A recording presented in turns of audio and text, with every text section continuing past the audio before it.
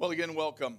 I want to ask you a question that I think I know the answer to, but I just want to ask it anyway, because I know it has been true for me. Have you ever been in a really bad way where you needed God to show up, like you were at the end of whatever you could do and there's nothing else you could do and you needed God to show up and do something? And you've had this thought in those moments, man, I better get right, because if I want God to be willing to show up and do something, there's a lot of stuff that's out of joint in my life, and I got to get stuff in order. The reason why we think that way, why we think I better get stuff in order if I want God to show up, is because there's something in us that wants to believe that God grades on a curve. Now, here's the thing. God does reward for obedience, there's no doubt. There's reward for obedience. But to think that any of us could be good enough to manipulate God's hand is really quite full of pride and arrogance. Now, grading on a curve it's great when you're talking about teachers. I love teachers that grade it on a curve, because here's what I know. I've never claimed to be the smartest, but I sure ain't the dumbest.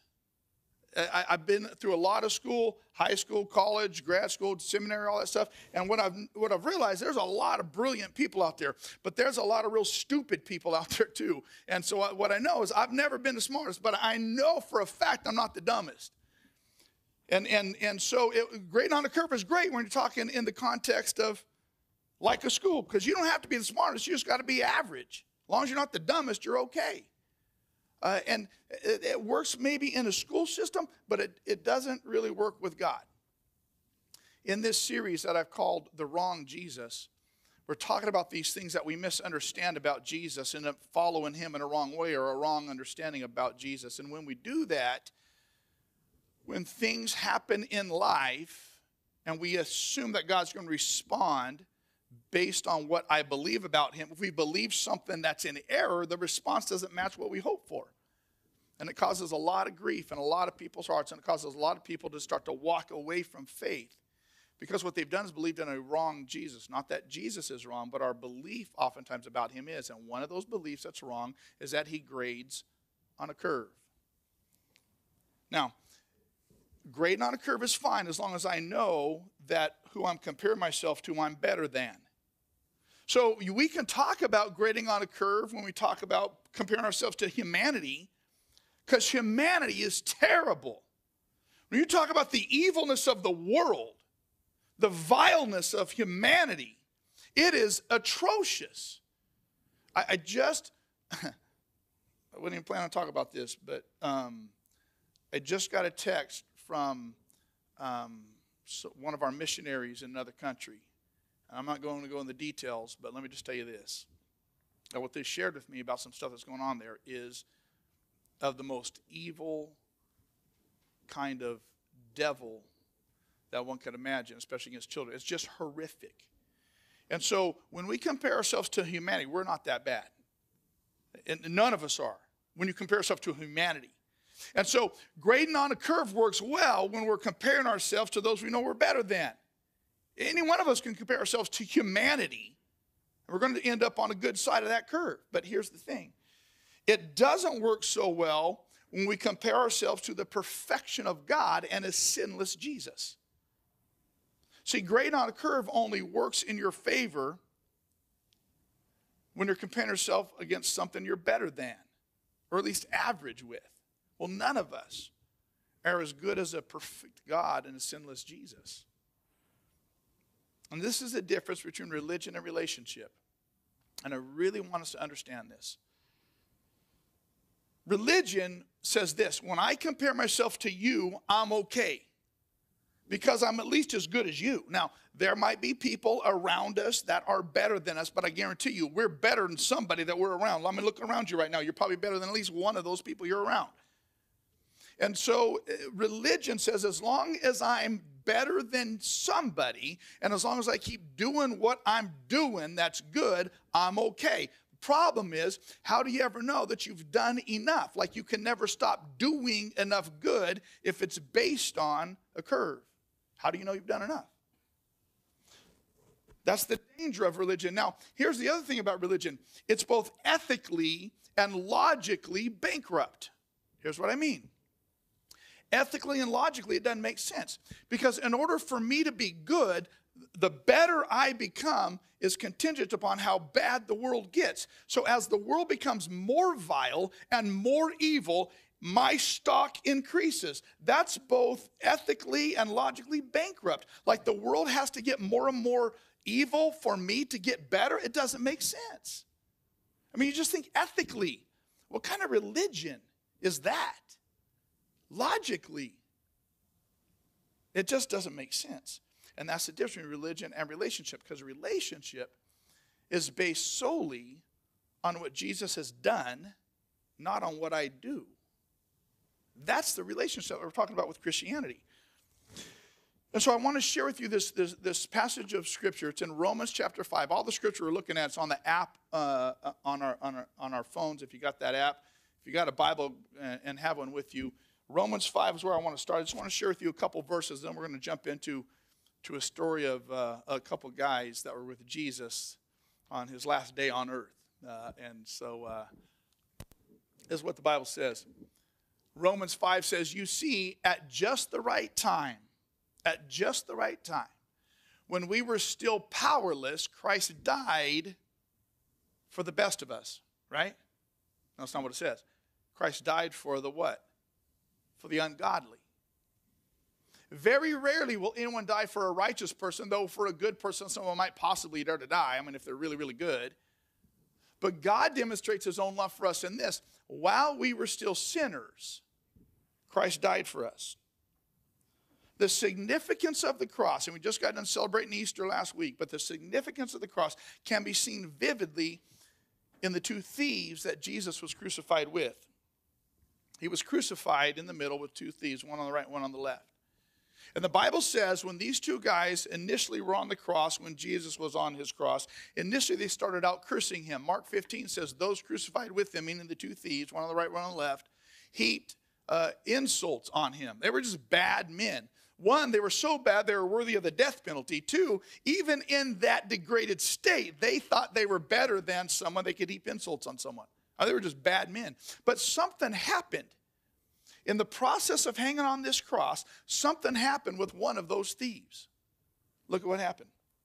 The book of Luke, chapter 23, two other men, the two criminals, were also led out with Jesus to be executed. When they came to the place called the Skull, actually the place called Golgotha, and it was a big kind of side of a mountain. It had holes that looked like a skull. It's amazing if you ever had the chance to be there. They crucified him there along with the criminals, one on his right, one on his left. One of the criminals who hung there hurled insults at him. He said, aren't you the Messiah? Save yourself and us. If you can do all this stuff, save yourself and us. But the other criminal rebuked him. So don't you fear God? Since you are under the same sentence, we're punished justly for what we're getting what our deeds deserve. But this man has done nothing wrong. And so then this criminal said, Jesus, remember me when you come into your kingdom. And Jesus' answer to him was, truly I tell you, today you'll be with me in paradise. We can learn a couple lessons from these thieves that are important for us to learn, to pay attention to. One of the things right off the bat that I learned, I was really praying and looking over this week, is that I don't have to pretend to be good. When I first started to learn what it meant to follow Jesus, I felt like I needed to pretend like I was better than what I was. And what I learned from the thief is I don't have to pretend to be good. We don't have to be good enough for Jesus to do what Jesus has done. He's already done it. Jesus died for a bad man. He died for a very bad man. And that's really good news, and it's really freeing because we try so hard to convince ourselves that we're good because we want to be the best in ourselves, and we try hard to convince other people that we're good. And we work so hard trying to prove that we're good, we don't realize that the better I try to make myself, the more it lessens the significance of the sacrifice. The sacrifice is so powerful because it was for a bad man, not for a good man. And I want you to know something, that Jesus chose to die for both thieves. One of the thieves acknowledged Jesus as Savior. The other rejected him as Savior. But Jesus died for both of them. You understand that? For the thief that rejected Jesus, and this is what we have to understand. For the one that rejected Jesus, Jesus' death didn't negate his denial. You understand what I'm saying? Like he chose to die for both. One agreed to view him as Savior. The other one rejected him.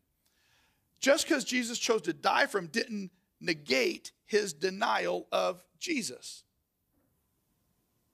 See, we can negate the benefit of Jesus' death for us by rejecting him. And when we do that, we make a transition that says, now I will pay for my sin with my own life. That's not a good transaction. Though Jesus died for me, if I reject that, I negate that death to cover my sin, and I agree to pay for that myself. See, it's important to realize that Jesus chose to die for both these thieves before they could acknowledge what he had done. Before they made any acknowledgement as to who he is, he chose to die for them. And this is what he's done for each one of us. I want you to understand this. That Jesus died before we, not because we. Jesus died before we, not because we. See, we oftentimes think that Jesus will accept me because Jesus will accept me because I'm good. Jesus will accept me because I'm becoming religious. Jesus will accept me because I'm not doing the bad stuff. We think in terms of that transaction, that because Jesus will. And that's a view of a wrong Jesus, because he died for us and has chosen to accept us before we become good, before we get religious, before we go to church, before we stop doing, before we start doing. But I can negate his acceptance of me and turn my back on that acceptance if I deny his lordship. And that's what one of the thieves did. I hear people tell me quite often, well, if Jesus died for my sin, then I'm good. And there's no desire and there's no transformation to change my life, to let Jesus lead my life and submit to him. The assumption is he died for me, then that, listen, we can negate that in our lives by rejecting his lordship. Know this, if one doesn't submit to the lordship of Jesus, that means to his leadership in our lives, his death is of no effect. It simply remains a statement of fact. See, in these thieves, this is one of the things I see. I see proof of God's love for me through the thief on the cross. And I want you to understand this, that Jesus chose to die for the thieves before they could do anything to merit it. They're on the cross. Like they had no option to change anything. Their behavior wasn't going to change. Who they were, their history couldn't be rewritten. They had no option to get right with Jesus. And we're fooling ourselves if we think we're going to get right before we accept him. We're fooling ourselves. Jesus doesn't require nor want us to get right before we acknowledge who he is. Matter of fact, the getting right part with Jesus happens after he works in our life, not so that he'll work in our life. And it's really important to understand the distinction. See, that thief, the one who acknowledged who Jesus was, think about it for a minute. See, my fear is that people have heard the Bible long enough and so many times in one way or another, they just kind of miss the power of what's going on. This thief that was on the cross, one was right, one was left, the one who said, Jesus, remember me when you come into your kingdom, that thief, that was the toughest decision anybody could make on the planet at that point. To acknowledge Jesus as a Savior. Here's why. A lot of people would think, well, he's on the cross. What's he got to lose? Might as well try Jesus. Well, think about it. That thief was the statement of faith that thief made was the only profession of faith by any voice in the entire world. One singular voice. Every other voice on the planet,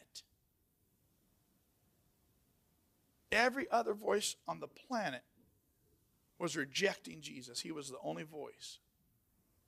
Even his family and friends stood at the edge of an angry mob, silent. His was the only voice in that moment to profess faith. It was the only expression of faith. So powerful. And because of that statement of faith, not the change of behavior, that statement of faith. Jesus, I believe who you are, and I believe you got a kingdom that I want to be a part of. Because of that, Jesus offered him a paradise that was undeserved. Today you'll be with me. See, what I learned from the thief is that I have to rely on God's mercy, not my goodness.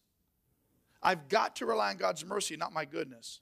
And this is where we fall prey and danger to when we really need him, man. Now I'm going to be good to earn him doing something for me. So manipulative. I have to realize that I got to rely on his mercy, not on my behavior. Jesus promised paradise because of God's mercy, not because of the merit of a thief. This is the crux of what Christianity is.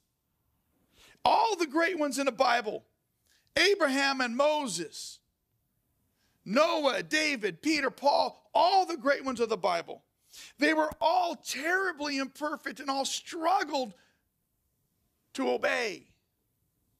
And yet they believed in faith, and because of God's mercy and grace, he transformed their lives and used them. See, the lesson I learned from the thief is not only do I have to rely on God's mercy, not my goodness, is that I have to make a transition in my mind, and I have to recognize the reality of his kingdom. I have to recognize the reality of his kingdom. Now, I'm certain there was a lot about the kingdom that the thief didn't understand. My goodness, he's in the last throes of life. But the thief understood that there was a kingdom. He might not have got it all right, and he might have misunderstood what the kingdom was, but he knew there was a kingdom, and he knew he wanted to be a part of it one way or the other. He was convinced that this kingdom was real. Matter of fact, Luke 23, he says it. Remember me when you what? Come into your kingdom. That's something real. That's tangible. I want to be a part of that. See, even the thief knew and believed in the kingdom, though he couldn't see it. And this is why one of our values is what we call the invisible kingdom. We believe in this thing, even though we can't see it right now. We value the invisible kingdom. We believe there is a kingdom, and we believe we're citizens of another kingdom. And so we invest greatly in that kingdom because we know we're going to spend a lot more time in that kingdom than in this kingdom. We actually believe, get this, this is how crazy Christ followers are. We believe what the Bible says, and we believe in Matthew 6:33. Seek first his what? His kingdom. It's real. And this thief got a glimpse of it and said, all I want you to do is to remember me in it. We believe this, that if we seek first his kingdom and his righteousness, all these other things of this kingdom will be added to us. All these things, understand what this verse says, that these things that will be given to us will be given to us once we prove that the invisible kingdom is our priority. Seek it first. See, where we get it wrong, so many people want to thrive in this kingdom and ask for help from that kingdom to help us thrive in this kingdom. And Jesus has said, when you put that kingdom first, then all of this kingdom stuff gets thrown on top.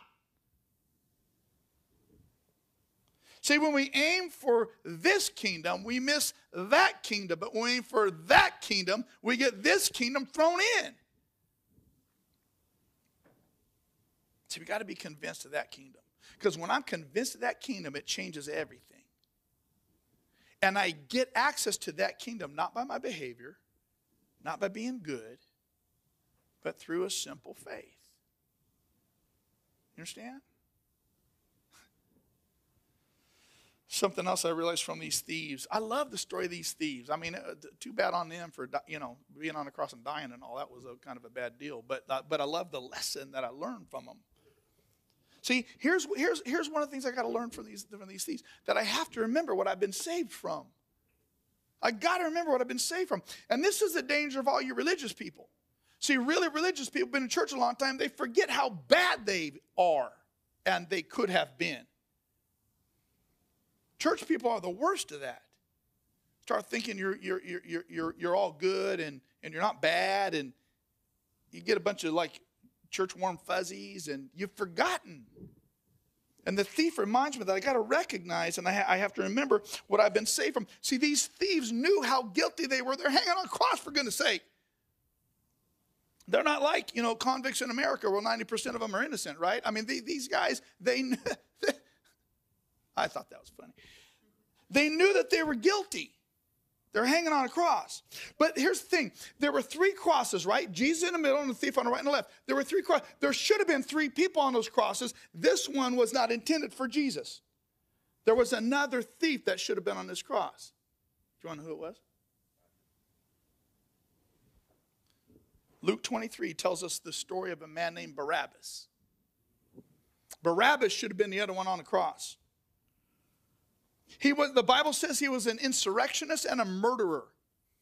That he was trying to overthrow the government, committed murder in the process of it. And he was on death row to be crucified. Now here's how I know that he should have been the third with these other 2. Because in the Greek, the exact same word that's used to describe Barabbas is used to describe these 2 thieves. The exact same word. They're talking about the same group of people. Insurrectionist, murderer, violent men. It is most likely that Barabbas was a cohort of these 2 other thieves. That's why there was 3 crosses. It should have been him. So why was Barabbas not on the cross? Why was Barabbas not sentenced to his own guilt? This is amazing. When the Jews wanted to trump up charges so that Jesus would be crucified, they didn't have the legal power or right to carry out crucifixion. They wanted Jesus crucified. And so they had to convince the Roman government to pronounce him guilty of a capital offense worthy of crucifixion. And so when Jesus was arrested, he went through 3 civil trials and 3 religious trials. The 3 civil trials was before the Roman government, who was ruling the nation of Israel at the time. And so they bring Jesus before Pilate, and they charge him with all this stuff. And Pilate, in the examinations that happened throughout the course of his trials, the Roman officials couldn't find anything worthy of a death sentence. And so this is all happening in this courtyard area. And right beside the courtyard area are these jail cells where the prisoners are held. And these people, these prisoners in the jail cells, are not close enough to hear conversations, but they're close enough to hear roars. And so Barabbas, we know, is held waiting in prison for his execution by crucifixion. As the story goes, when the Jews bring Jesus and present him to the Roman officials and before Pilate, the Romans had this custom that they would release one criminal, let him go free, clear him of all charges to appease the Jews, to keep them all kind of calm. And so Pilate, knowing this, has Jesus before him, has heard the charges, has questioned him. He has no reason to convict him of a capital offense. He says, I find no fault in this man. And then he says this is so interesting. He says, but in honor of our agreement and our custom, it's during the Passover, I will release one prisoner and let him go free. I'll beat him so he knows that we're in control, but I'll let him go free. I don't have to crucify him. And so the Bible says that he asked this mob the question, who do you want me to let you go free? Those in the jail cell can't hear the conversation, but they can hear the mob screams. And what those in the jail cell hear is, Barabbas, Barabbas, Barabbas, give us Barabbas. And then the next question is this, what do you want me to do with Jesus? And those in the jail cell hear, crucify him, crucify him, crucify him. Do you understand what's happening? Barabbas is in the jail, so he doesn't hear the questions. He just hears the mob. And what he hears is, Barabbas, give us Barabbas. Crucify him, crucify him. Barabbas, give us Barabbas. Crucify him, crucify him. Imagine what he's thinking as he hears the jailers walk down the hallway and the chains rattle. All he's heard, he knows what he's guilty of. All he's heard is Barabbas, Barabbas. Crucify him, crucify. You don't think this insurrectionist, murderer, violent man is ready to fight when they unlock that door? And then he gets the word. No, you're set free. And it doesn't compute. So I'm set free. And they say, yeah. Because Jesus is just taking your place. Like, we have to understand what it is we're guilty of. Barabbas knew what he was guilty of, and he knew what he had been saved from. I need to ask us this question. Do you know how guilty you are? Or are you trying to play good? See, we've got to know our guilt, and we have to admit our doubt. The other thief that rejected Jesus, his words were this: if you are the Christ. If you are the Christ. Only those who are on the margins of faith use the word if when it comes to Jesus. And here's the thing. You might be an if person this morning. You're not convinced yet. I just simply ask you to consider the claims of Christ and the actions of his life. If you're one who would be an if person today, I just simply ask you to consider the claims of Christ and the actions of his life. Jesus has done everything prior to the cross to answer and address every if question. If you have an if question, if Jesus you are, Jesus has done everything prior to the cross to answer the if questions. See, the cross, I want you to understand this. The cross is not the answer to the ifs. The cross is the proof of the because. Jesus answered and gave proof of all the ifs prior to the cross. So the cross now is not the answer to the ifs. The cross is proof of the because. It's proof of Jesus saying, because I love you. Because you can't pay this price on your own. Because I want to spend eternity with you. Because.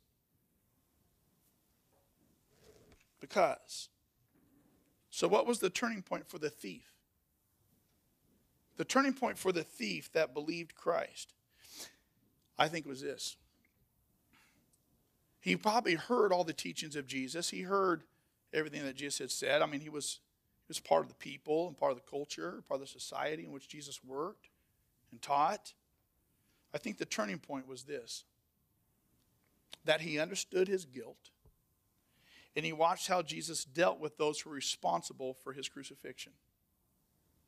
He watched how Jesus handled those who were responsible for his crucifixion.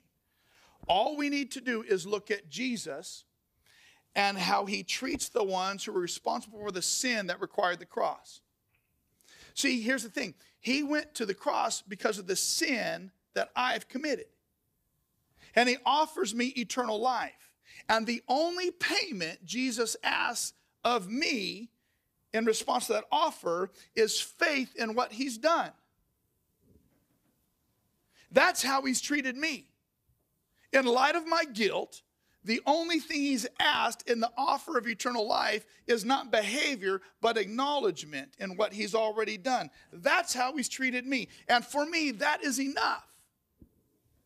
And I'm changed because of how he's treated me, the one responsible for the sin that required the cross. And that's what the thief saw, and that's what changed the thief, and that's what I've seen, and that's what's changed me.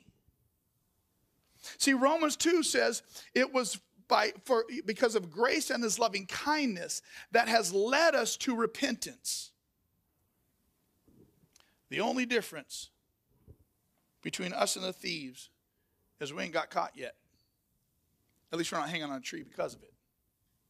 See, here's what I know. Some of y'all should be in lockup. And some of us should be in the depths of hell. But caught or not, Jesus treats us with the same mercy and grace.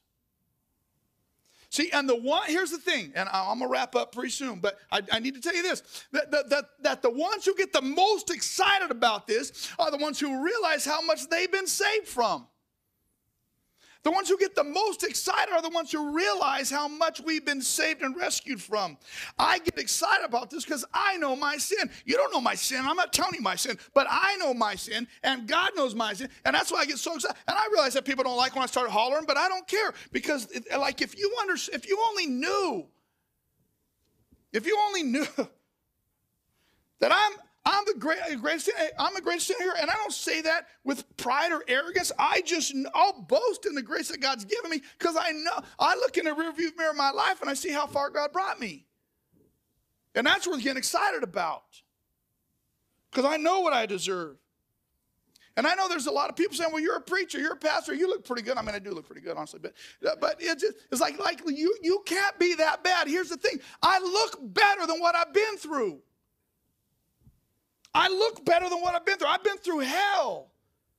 And oftentimes at my own hands. And I just look better than what I've been through, but I know what I've been through. And this is the stuff that excites me. And so I will respond to God's loving kindness, and I will respond to his mercy, and I will respond to his grace, not by trying to be good enough, because I can't be. And it's when I respond to the full measure and magnitude of his mercy and his grace that I move from being a fan to a fanatic. And I still have not understood why it's okay for me to be a fanatic about the Oakland Raiders. They ain't done nothing good for me in decades. I don't understand why it's okay in this culture for me to be a fanatic about the Raiders and not a fanatic about Jesus. Like everybody's okay if I'm a fan and just, hey, I like Jesus a lot. But when I get fanatical about it, I understand what he's done for me, and the thief did too, and I wonder, do you? Come up here, I got to get done. Here's the thing, this is the real Jesus. This is the real Jesus we're talking about. This is the real Jesus that is patient with us in our failings, that has died for our failures, that it offers us a place in his kingdom. Not because we merit it, but because of his mercy and his grace that cannot be earned. It just has to be received. And the only response he's asked of us is faith and follow. That's the only thing he's asked. And we show that we have faith, and we show that we follow in real time when his kingdom becomes our first priority. And when that happens, when his kingdom becomes our first priority, even things like the coronavirus don't shake us nor frighten us, because we know that there is a real kingdom, and I have access to that kingdom, not because of my behavior, but because of my faith in him. And that kingdom is more real and lasts forever. Jesus, remember me when you come into your kingdom. You understand that? I want to invite you right now, just wherever you are right now, just do a little business with Jesus. And if it helps to close your eyes, I'm asking you to close your eyes, just so you're not distracted. But I just want to walk you through a few things that are so vitally important. And one of those things is to realize that the kingdom is real. And you have an opportunity right now to say, Jesus, I believe in your kingdom. I don't understand a lot about it, but I'm beginning to believe that it's real, and I want to be a part of it. And then to say, I realize my own depravity. I try to act like I'm good. I try to pose like I'm good. I try to fool people that I'm good. But I realize who I am. And I don't come to you based on how good I am. I just come to you asking, remember me. I'm sorry that I deserve to hang on a cross because of my sin. Just remember me when you come into your kingdom. Just tell him, as much as I know how, I'm going to follow you. As imperfectly as that is, I'm going to follow you. As poorly a job as I will do, I'm going to follow you. Tell him, God, you are now stuck with someone like me. You chose to accept me. Now you got me. Best I know how, I'm going to follow you. That's it. Rick, can we sing? We pick that up a little bit. We all know we were buried for your shame and my shame. Now it's time to get happy, right?